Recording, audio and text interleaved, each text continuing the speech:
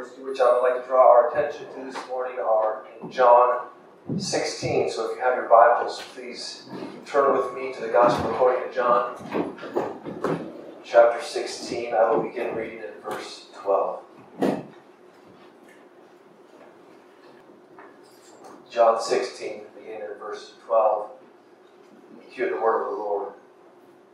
I still have many things to say to you, but you cannot bear them now.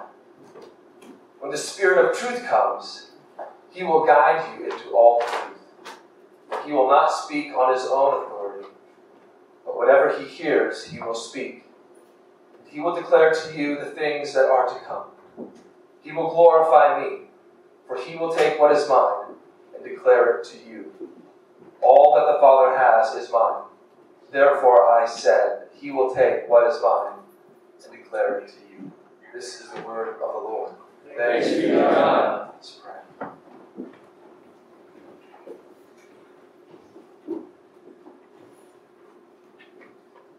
To the one who has the sevenfold Spirit, upon whom the Spirit rests, the Spirit of wisdom and understanding, the Spirit of counsel and might, the Spirit of knowledge and the fear of the Lord. Give us ears to hear what the Spirit says to the churches. We pray in Jesus' name. Amen. Amen.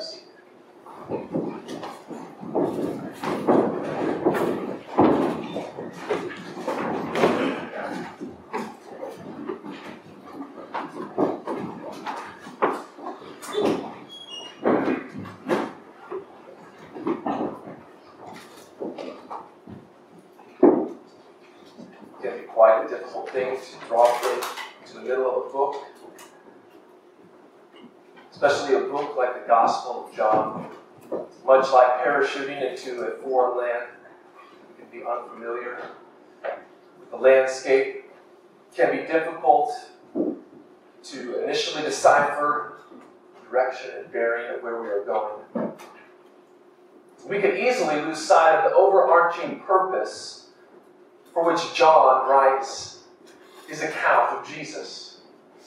And do you remember the purpose? In John chapter 20, verses 30 and 31. Now Jesus did many other signs in the presence of the disciples, which are not written in this book, but these are written so that you may believe that Jesus is the Christ, the Son of God, and that by believing you may have life in His name. John wrote for belief, not for knowledge, although he gives knowledge, not for accurate history, although it is accurate history, not for edification, although it does edify, not to pique one's interest, although it might do that, not to make it one of your favorite books of the Bible. John wrote for belief. And it is an astounding and amazing claim that the authors who were carried along by the Holy Spirit wrote so that we may believe, and they made good on that claim. Books might claim to give belief. Jesus' word does give belief. So John relays the signs of the Messiah. These specific signs, which contain ultimate, truthful, and life-changing, in fact, life-giving meaning. Truthfulness concerning who Jesus really is, what Jesus really taught, and what Jesus really did. Not so that we can just know more about Jesus, but so that we can know Jesus. Christ, the Messiah, the Son of Man, the Son of God, so that we would put our faith in Him, trusting it is Him and Him alone who can save us from our sins, and knowing that He does save those who come to Him by faith. Here there is life in his name. New life. To be lived for him because it is in him as the one who inaugurates the new creation. Eternal life for everyone who believes in his name. And how did Jesus accomplish this salvation, the redemption of sinners? He saves sinners through the triumph and exaltation that comes through the cross. And how does John incredibly reveal this truth to us? So keep your finger in John chapter 16, and let's just take a little tour for a moment. Go back to John 3, verse 14.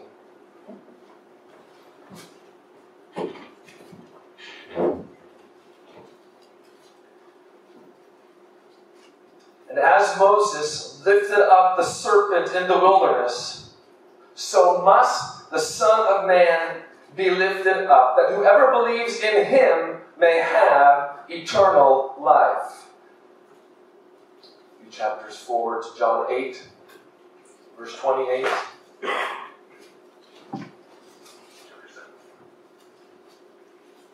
So Jesus said to them, when you have lifted up the Son of Man, then you will know that I am he, and that I do nothing on my own authority, but speak just as the Father has taught me.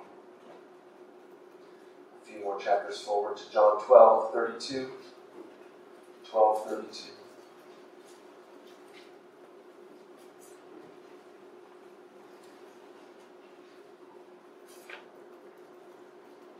And I, when I am lifted up from the earth, will draw all people to myself.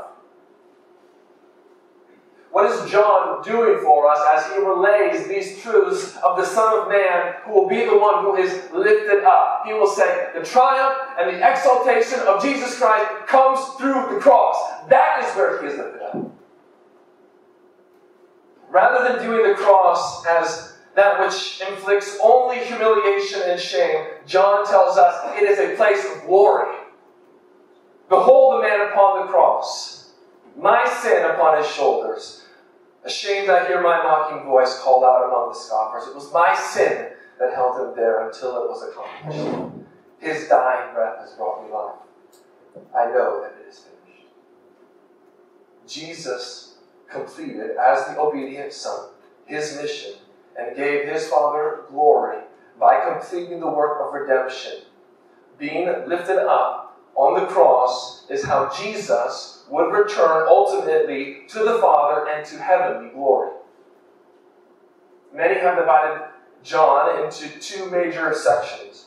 The book of signs, which covers chapters 1 through 12, and the book of exaltation, which covers chapter 13 through to the end. At the beginning of what we might call the book of exaltation, Jesus makes it very clear that he is about to leave. He is about to depart. So John 13:1. Now before the feast of Passover, when Jesus knew that his hour had come to depart out of this world to the Father, having loved his own who were in the world, he loved them to the end. And then a few verses later, 3 and 4, Jesus, knowing that the Father had given all things into his hand, and that he had come from God and was going back to God, rose from supper. For Jesus' disciples and his followers, it meant that Jesus' time with them was limited. And John uses a large portion of the book of exaltation to relay Jesus' farewell discourses to his disciples. These are, as it were, Jesus' final words of instruction, exhortation, encouragement, and hope for his disciples. We still think today it's important to heed someone's final words. We remember the last words maybe that someone has said before they pass away. They are indelibly seared into our minds and hearts. We cannot forget them, or perhaps sometimes shake them, especially with those we hold so dear. Jesus uses his farewell discourse to prepare the new messianic community for his absence. They were to be a new community. And Jesus was preparing his disciples and his followers to be this new messianic community. A community that was founded upon this new covenant sealed by the very blood that Jesus would shed on the cross, that would come through this confession that Jesus is Lord. It is He who unifies them. It's He who unites them. It's He in whom they find their life, their being, their everything. If there is to be a new messianic community, which we would call the church, what is the most important part of that community? Is it not the presence of the Messiah?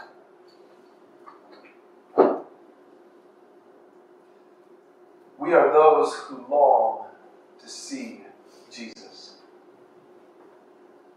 We long to be with the glorified Lord in His presence in glory. But the underlying message of Jesus' farewell discourse is that it is better for Him to go away. It's more advantageous to the disciples if He departs. And this is counterintuitive to how the disciples think. It's counterintuitive to how we think. Jesus had been with them. They had been in His presence for 3.5 years. He is the one who has the words of eternal life. He is the one who is the Christ, the Son of the living God. It is not to their advantage if He goes away. It would seem to be to their disadvantage. In fact, isn't this something that Martha says to Jesus when Jesus had waited to come after her brother had died? Lord, if you had been here, my brother would not have died.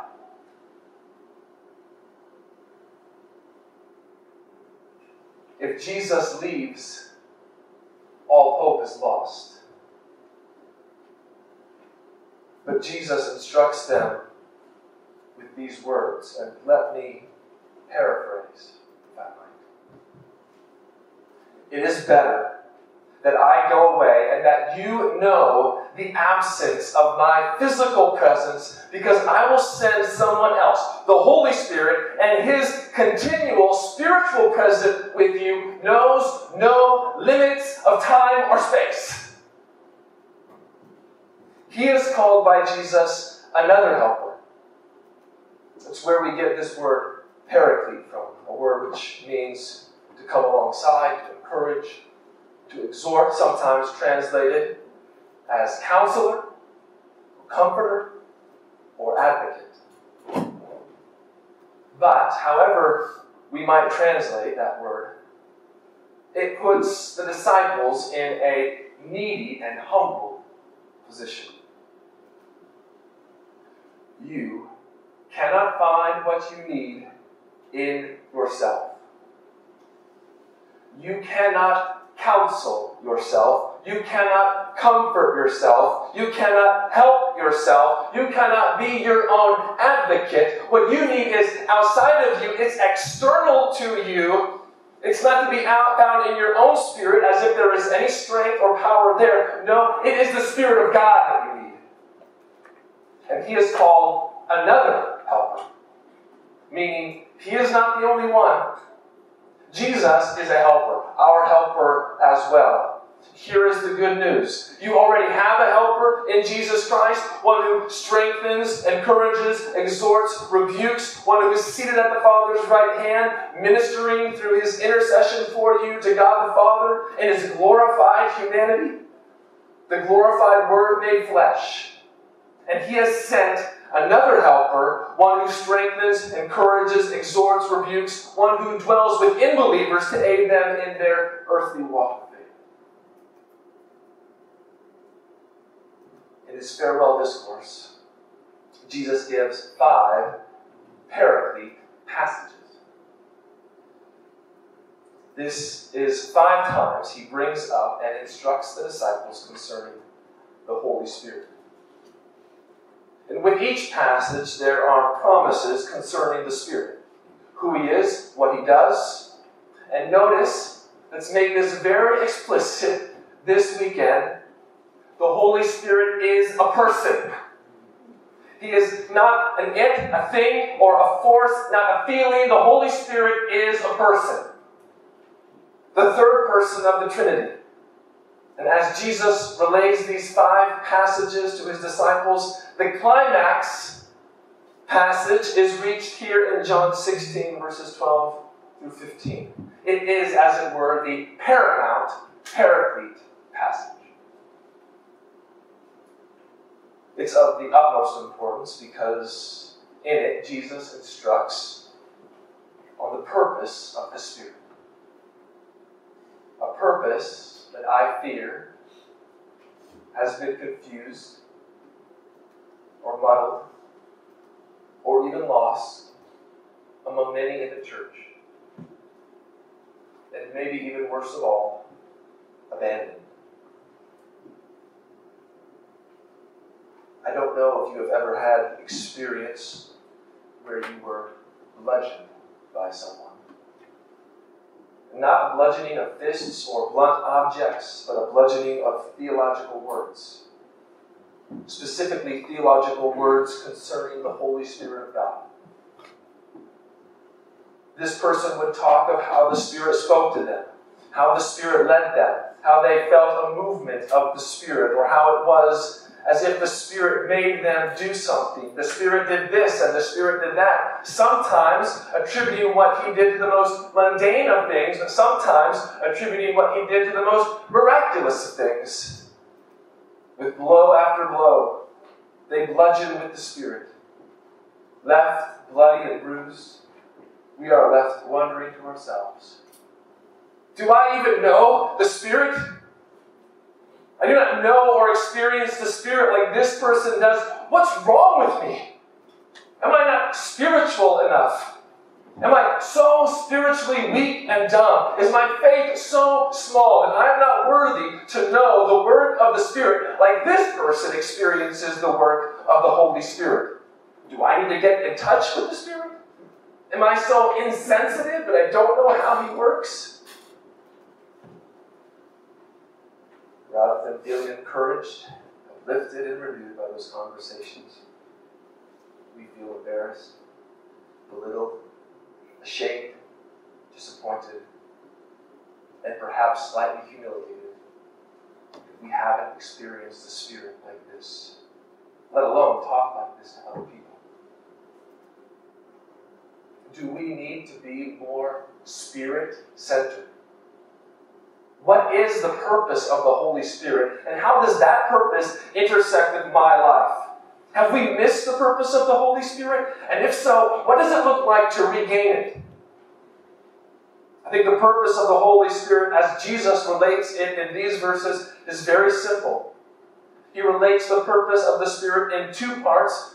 The problem is that taking either of these parts alone actually prevents us from knowing the purpose of the Spirit. The parts must go together in order to form the whole. The parts alone are not the whole. The parts left to themselves are not everything. But this, I fear, is how we often take them. And when we do, we actually show we don't know the purpose of the Spirit. And then, dangerously, we attribute a purpose to the Spirit that was never his purpose in the first place. Then the Spirit is said to do things he would never do, or emphasize what he would never emphasize, or lead where he would never lead, or say what he would never say. When that happens, my dear brothers, the Holy Spirit is no longer help. So what are the parts? How do these parts fill out the whole? So that not only do we know the purpose of the Spirit, but so also we can keep in step with the Spirit. I said these parts are fairly simple. I hope you're able to see them on the surface of these verses. First, the Spirit guides. Second, the Spirit glorifies. First, Christ promises the Spirit will guide them into all the truth. We know various avenues in life for guidance. Students have guidance counselors. There are guide dogs for the blind. We receive guidance from Google Maps. Ask any Christian, Does the Holy Spirit guide you? I bet most, if not all, would resoundingly exclaim, yes. But what does Jesus mean when he says, he will guide you? It is necessary for us to ask, who is the you? Is this a promise for all Christians everywhere? Or is this a promise for the original disciples who were there with Jesus on that day as he delivered his farewell discourse? This is where sometimes we want to be quick to jump to application to ourselves. But if we are quick to insert ourselves in the text, we don't actually enhance the application of the text to our lives and make it meaningful. We actually short-circuit the text and complicate the application, not bringing clarity to the way we live, but confusing how we are to live. The you to whom Jesus refers, he will guide you into all the truth. The you to whom Jesus refers are the original disciples. So the promise is to them primarily and only secondarily, through those original disciples, is it a promise to us. Even the context makes this clear. Jesus still had many things to say to them. That is the original disciples. He recognizes, however, that they are unable to bear what he wanted to tell them. Jesus shows grace to these original disciples in not putting upon them what they are unable to bear at that time. Here is another evidence of the care and compassion of a loving Savior who knows the present state and situation of his disciples, and he lovingly tells them, not yet. You cannot bear the many things I have to say to you now. With the coming night, they would experience his trial, his crucifixion, his death, and then 3 days later, his resurrection. There was much that they needed to know about what was to happen. There were far-reaching implications that as of yet they did not know and they did not understand. But Jesus provided a way to give them the truth through the one who is called the Spirit of Truth. Here we remember that just a few chapters earlier, Jesus calls Satan the devil, the father of lies. He does not stand in the truth because there is no truth in him. He is a liar and only leads people to lie and guides them into further and further deception. But not so with the Spirit of truth. Where would we expect the Spirit of truth to guide the disciples but into all the truth? He does not guide them into part of the truth or into partial truth. This is not even some secret truth or specific truth, but all the truth. Who doesn't want to know all the truth? Jesus doesn't say, however, that he will guide them into every truth. If you are a student, maybe you find that disappointing on your next exam. As if to treat the Spirit of truth as some crystal ball. Such would only be used and abused by fallen men to further their interests, personal status, and position. So what does Jesus mean when he says the Spirit of truth will guide them into all the truth? In order to understand this, we need to see what John records about Jesus and the truth in his gospel. So in John 1, verse 14, we are told that Christ's glory is full of grace and truth. And that compared to the law that was given through Moses, Jesus is better as grace and truth came through Jesus Christ. He is the fount, the source of grace and truth. John 8, 31 and 32, Jesus says, if you abide in my word, you are truly my disciples, and you will know the truth, and the truth will set you free. Remaining, abiding, and dwelling in Christ's word means knowing the truth. Or how about John 14:6, after Thomas said, "Lord, we do not know where you are going. How can we know the way?" Jesus said to him, "I am the way and the truth and the life. No one comes to the Father except through me." And then how about the end of John's Gospel, as Jesus stands before Pilate and says to Pilate, "You say that I am a king. For this purpose I was born, and for this purpose I have come into the world, to bear witness to the truth. Everyone who is of the truth listens to my voice." What are we to glean from these? All the truth that the Spirit of truth will guide the disciples into is inseparably linked to the person and work of Jesus. In his person, he is the truth, and in his work, he speaks truth. What is this but the full revelation of the character of God, the wisdom of God, and the work of God made known through Jesus Christ? The Spirit of truth, guiding them into all the truth, will never lead them away from Jesus, for all the truth they need is intrinsically bound up in him. The Spirit of truth, guiding the disciples into all the truth, is guiding them into a greater understanding and greater intimacy with Christ himself.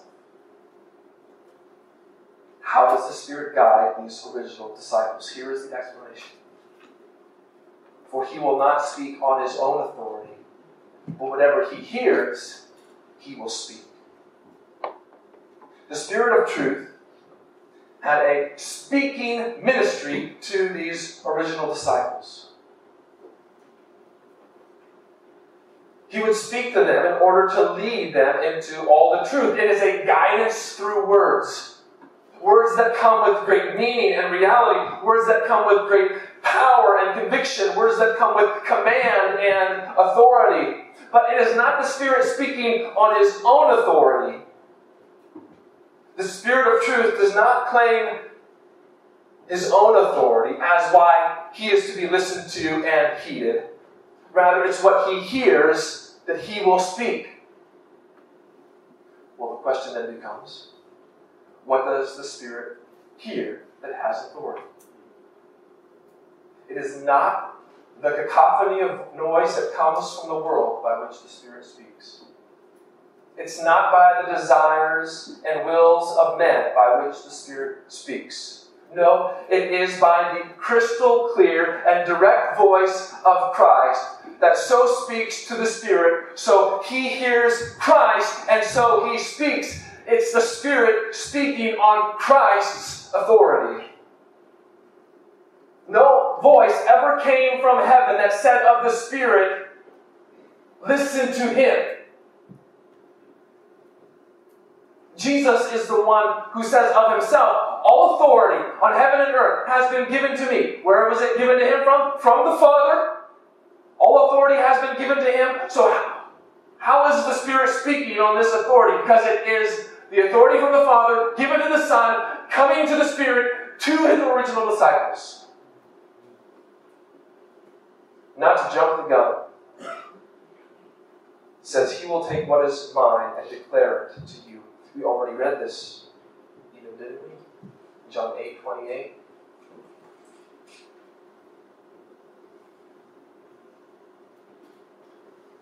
"I do nothing on my own authority, but speak just as the Father has taught me," says Jesus.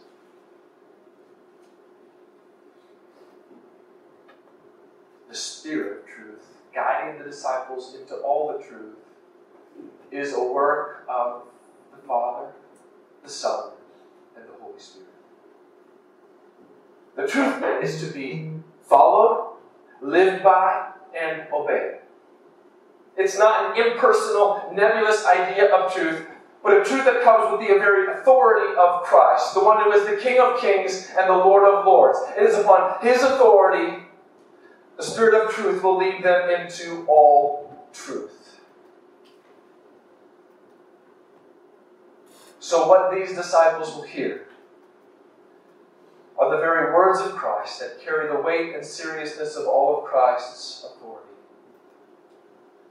The Spirit is like a faithful ambassador declaring the message of King Jesus to his disciples. He will declare to them the things that are to come. It's not an invitation to create a prophecy conference. What does that mean? He declares to them the things that are to come. Refers to all that transpires as a consequence of the pivotal revelation bound up with Jesus' person, his ministry, his death, his resurrection, and his exaltation. There are things that will come as a result of Jesus' death and resurrection and ascension. It is these that they need to know. But this is not some new truth for the times that are to come. This is Jesus' truth about the things that are to come. There are things about the spiritual state of the kingdom and about the vast greatness of the glory of Christ that their minds could not carry now, but they were truths of what was to come, and the Spirit would declare it to them.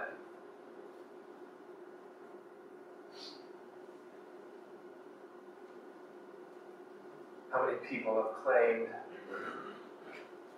various things that the Spirit has said to them that contradict Christ's authority, and in fact try to usurp Christ's authority and go against Christ's word? With people saying, the Spirit told me this, the Spirit told me that. How many claim to be led by the Spirit's authority in their lives, all the while they are not living in the truth, all the while they think they have a get-out-of-jail-free card to use in order to excuse their worldly way of thinking, their fleshly desires, and the desire to promote themselves. To say, the Spirit said to me, sounds like someone that is a spiritual person, but it is used too often to promote pseudo-spiritual living. Living that is not in step with the Spirit, but living that is grieving the Spirit. All the while trying to justify it by subjectively wielding the Spirit so that no one can question them, or no one can hold them accountable, or no one can say, you're wrong. No. The Spirit told me. When in truth, the Spirit never said any such thing. How can I say this with any certainty? Because the Spirit never contradicts the Word of God. Yet too often, I see the Spirit tell people that which is forbidden by the Word of God. Therefore, the Spirit has not said it. The Spirit will never tell you to sleep with your girlfriend. The Spirit will never say that it's okay to look at pornography or commit adultery because of a lack of intimacy in your marriage. The Spirit will never tell you it's okay to lie, to cheat, or to steal. The Spirit will never lead you away from the local body of Christ Church so that you can practice Lone Ranger Christianity apart from the church. The Spirit will never tell you to disobey your leaders in the church and give you an excuse as to why you can't submit to them, those who are faithfully keeping watch over your souls. These are the dangers of short-circuiting the application of this text, of jumping the first application and making it all about ourselves. We make the Spirit of truth a liar. May it never be. How should we think about these verses in their application to our lives? We are the beneficiaries of the Spirit of truth guiding the original disciples into all the truth because it was this truth that was inscripturated into the New Testament. We are the beneficiaries of the apostolic witness to whom the Holy Spirit made known the truth of Christ's person, His teaching, and His future purposes. We have the Word of God from men who spoke from God as they were carried along by the Holy Spirit. This is the Scripture that has been breathed out by God, that is profitable for teaching, for reproof, for correction, and for training in righteousness, so that the man of God may be competent, equipped for every good work. It is what Christ says to the Holy Spirit that He then declared to the disciples. They were those who had the very words of Christ. The all-sufficient, authoritative, inerrant, and inspired Word. And Christ builds His church upon the apostolic witness, with Himself being the cornerstone. It is the Word upon which we stake our whole lives and our eternal destiny. It is the good news of the gospel of Jesus Christ as declared from the Scriptures, which is the power of God and the salvation for everyone who believes. But if we use the Spirit to repudiate His revelation of Christ, as disclosed in Scripture, we repudiate Jesus Christ Himself. Our guidance must always be aligned with the Spirit's witness as it's given in the Bible. If you want to be guided into all the truth, get into the Bible where it was written down by those who were guided into all truth by the Spirit of truth. Apostolic spiritual understanding was shared with all of God's people through the apostolic witness of the Word. All the truth which the Spirit of truth led the disciples into was written down, so we might live by it, follow it, obey it, and so as a result, glorify Christ with our lives. That's the first part. The second part, Christ promises the Spirit will glorify Him. The Spirit guides, the Spirit glorifies. Christ promises the Spirit will glorify Him. We cannot take these two promises as a two-step or two-stage process, as if once the Spirit had guided the disciples into all the truth, then He would glorify Christ. Rather, we should understand it to be that as the Spirit of truth is guiding the disciples into all the truth, He is guiding them to Jesus' glory. Truly, this is something they could not bear at present, for Jesus' future glory comes through His crucifixion, which at that moment might cause doubt or confusion. Jesus is about to be glorified through His death, resurrection, and ascension, to sit at the Father's right hand with all power and authority and glory. This is the truth into which the Spirit will guide the disciples. How is it that the Spirit will glorify Jesus? You see what it says here. He takes that which is Christ's, all the truth, and declares it to the disciples. This is not mere transfer of data. It's not a data dump of knowledge. It's not like the status bar on your computer screen waiting for files to download. This is not mere repetition of what Jesus said, but it is all the revelation bound up in Jesus' person and mission, who is the final and full revelation of God, pressed home on the disciples. It's for all of life, for all of worship, and for all of glory. The Spirit is declaring the message of Jesus. And there is nothing the Spirit needs to add to this message. There is in no way that the Spirit can improve upon this message. It's rather the Spirit taking what belongs to Jesus, the truth about who He is, what He has done, what He has said, and declaring it to the disciples.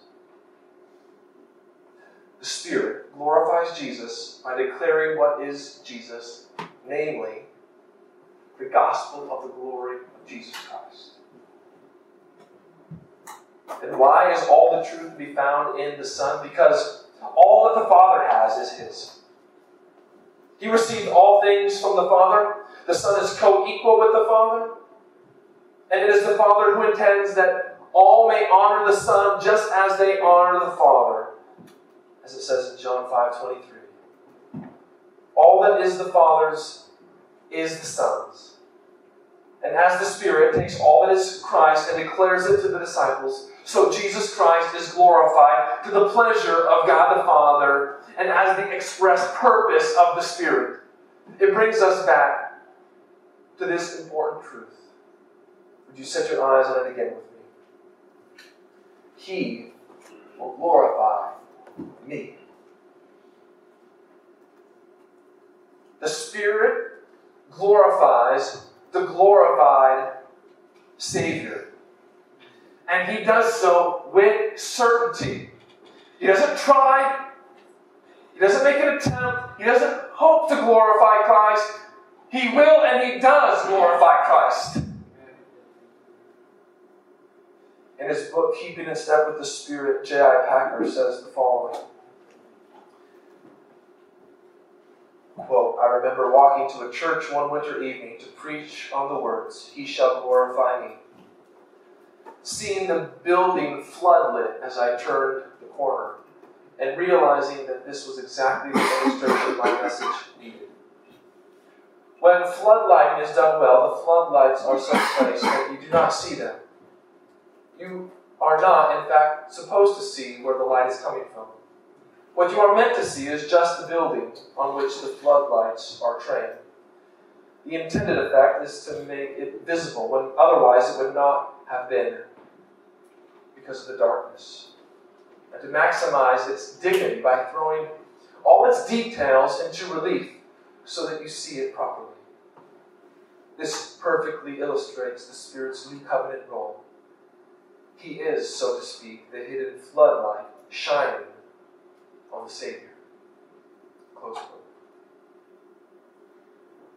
This illustration exposes some common problems we have when it comes to the purpose of the Spirit. The first problem I think that we encountered is that if the Spirit is like a floodlight and is meant to illumine Jesus Christ, it means that attention will be taken away from us. If the Spirit is making Christ visible and known in all of His glory, it means that we are not being illuminated. We are not being recognized. We are not being praised. We are not being exalted. Truth be told, we like to be the center of attention. And so many would try to reposition the floodlight, to take it off of Jesus, and then use the Spirit in order to promote themselves, or to promote their own righteousness, or their own spirituality, or their own specialness, or their own sacrifice, or their own suffering, or even their own faithfulness. We're like a little child who's saying to his parents, look what I can do.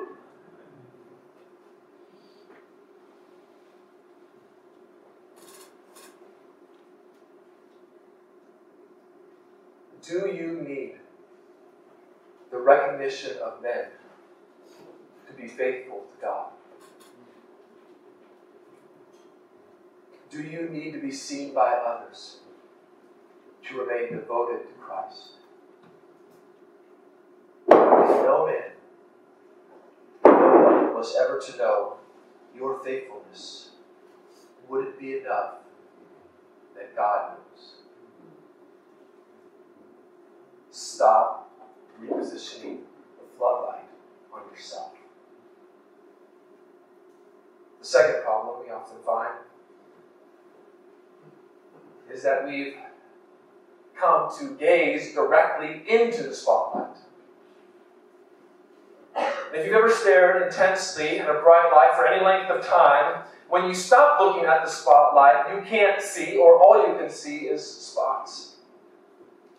Could it be we have ever been looking so closely, so intently, so longingly into the floodlight that we've completely missed what the floodlight was meant to illuminate?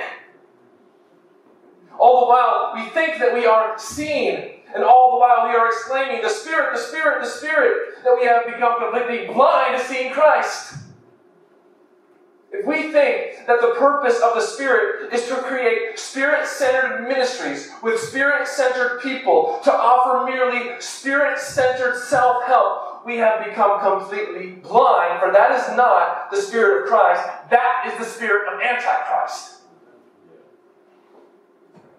How can I say such a thing? Because anything or anyone that obscures Christ, that hides Christ, that minimizes Christ, that downplays Christ, is not the Spirit of Christ. Because the Spirit of Christ makes it His aim and His purpose to glorify Christ through declaring all that is Christ's to the disciples who wrote it down for us in the Bible to read. Then what happens? We read how the Spirit glorifies the Son, and we respond how? By glorifying the Son. The Spirit is not Spirit-centered. No, the Spirit is Christ-centered. And where you find Christ exalted, and Christ magnified, and Christ adored, and Christ honored, and Christ worshipped, and Christ glorified through His Word is where you will find the Spirit at work. And can we ever deny that such a place would put an emphasis on the gospel of Jesus Christ? Because when Jesus says to these disciples, He will glorify me, it is as if He is saying, He shall make me glorious in people's eyes by making them aware of the glory that is mine already, and that will be enhanced when I have gone back to the Father via the cross and resurrection and ascension to be enthroned in my kingdom. This brings us to an even greater truth. For the Spirit is not merely the Spirit acting like a floodlight, not merely the Spirit honoring Christ. It is the Spirit who glorified Christ in His person, decisively and publicly. How? By raising Him from the dead. 1 Timothy 3:16, great indeed, we confess, is a mystery of godliness. He was manifested in the flesh, vindicated by the Spirit, seen by angels, proclaimed among the nations, believed on in the world, taken up in glory. Did you hear that in there? He was vindicated by the Spirit. Interesting. How was Jesus vindicated by the Spirit? He was vindicated by the Spirit in the resurrection. This is the perfect Lamb of God who takes away the sins of the world, who did not deserve to die, but died in our place, taking God's wrath and judgment upon Himself. But now He made perfect atonement for our sin, and so He is vindicated, raised by the Spirit, and shown to be glorious. The Spirit has clothed Christ in immortal glory as the very beginning of the new creation. It is such now that those who have received the Spirit of God have been enabled to see the crucifixion of Christ in a new and divine light. For the Spirit glorifies Jesus through the glory of the cross. This is where I would often question what might be called by many a movement of the Spirit. Because so often this movement is devoid of the glory of the cross. But if it is devoid of the glory of the cross, it is devoid of the Spirit. If we find the glory of the cross as an odious thought, as a scandalous thought, as that of which we would rather not talk about, we cannot think that that is of the Spirit. It was the Spirit of glory who glorified the Lord of glory through the cross of suffering and shame, where Christ bore our sin, so that we might be saved, redeemed, forgiven, justified, sanctified, and ultimately glorified. We of all people are not to be ashamed, but are to look upon and behold the great glory of the cross. This is why John has been saying over and over again, the Son of Man must be lifted up. The Son of Man must be lifted up, because it's in the cross that Christ is exalted as our Savior and King. Do you know what John is doing? John is reflecting upon, he's calling back up Isaiah 6. Do you remember what Isaiah 6 says? If you have your Bibles, turn there with me for a moment. What does Isaiah see? A great vision of glory.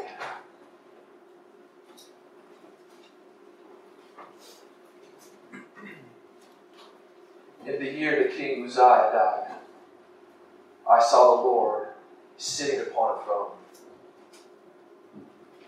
What are the next words? High and lifted up. And the train of his robe filled the temple. Filled the temple with what? With glory. What is John doing? You remember the great glory that Isaiah saw? Of this Lord, of this King, seated upon a throne.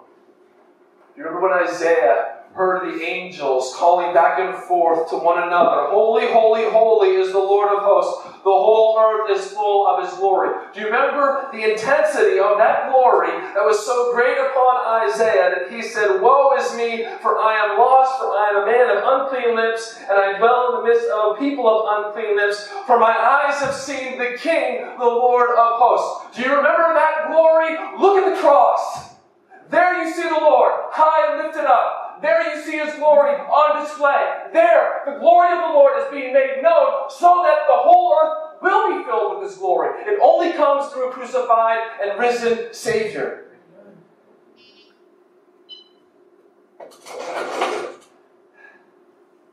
People long to find a Spirit-filled church with a Spirit-led pastor.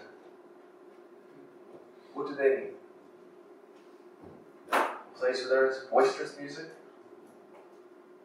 a service that runs long, a chorus of vocal participants, a manipulation to have an emotional experience, a charismatic man who elaborates on mystical premonitions and speculations. No. It's time for us to recapture what a Spirit-filled church is and what a Spirit-led pastor is. For it is a gathering where Christ is at the center continually. Where the pastor proclaims the gospel of Jesus Christ relentlessly. And where the people demand that their hearts and minds are saturated with all the truth completely. The Holy Spirit will not be known as he is in himself apart from Christ. Jesus, the Lord Christ, is the focal point of the Spirit's ministry first to last. We know the Spirit is at work if Christ is being glorified. If our attention and focus is arrested by Christ and our gaze is to be completely captivated by his glory and his beauty and his grace, that's the work of the Spirit. Maybe you would think I've just completely undermined this whole entire retreat theme. We're here to talk about the Spirit of glory. Maybe all our conferences should only be about Christ. However, it is necessary to grow in our personal knowledge of the Spirit. This is what St. Clair Ferguson says. The fact that within the economy of the divine activity, he does not draw attention to himself, but to the Son and the Father, is actually a reason for us to know him better, to experience communion with him more intimately. We desire to know, commune, keep in step with the Spirit, all for the sake of glorifying Christ in our lives. The Spirit's purpose of glorifying Christ is the same of Spirit-filled people, to glorify Christ. Oh, that we would desire to glorify him more. Oh, that the Spirit working through the Word would make this the very heartbeat of our lives, where glorifying Christ is our greatest satisfaction, our singular desire, and an unstoppable motivation. And it would be our insatiable appetite. so that it would put to death all of our pride, all the reasons why we make concessions and justifications for worshiping ourselves. So the gospel must be proclaimed, because it's through the gospel that Christ is glorified and people are saved through believing that Jesus is the Son of God, and that believing they may have life in His name. The purpose of the Spirit, glorifying the Son, goes on. Let's pray.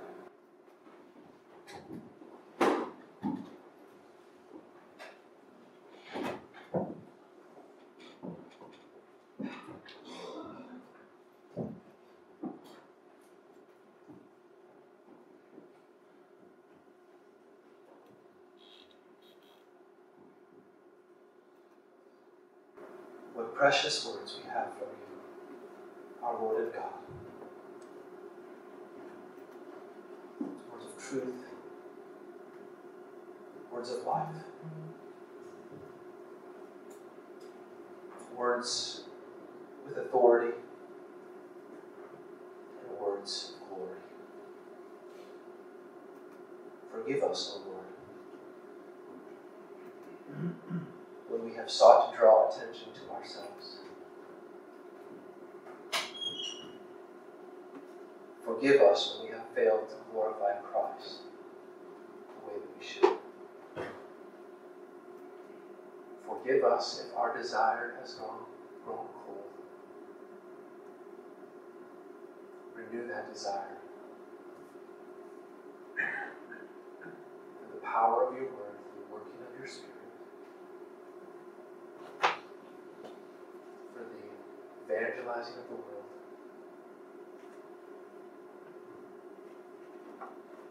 May Christ be glorified by us more and more.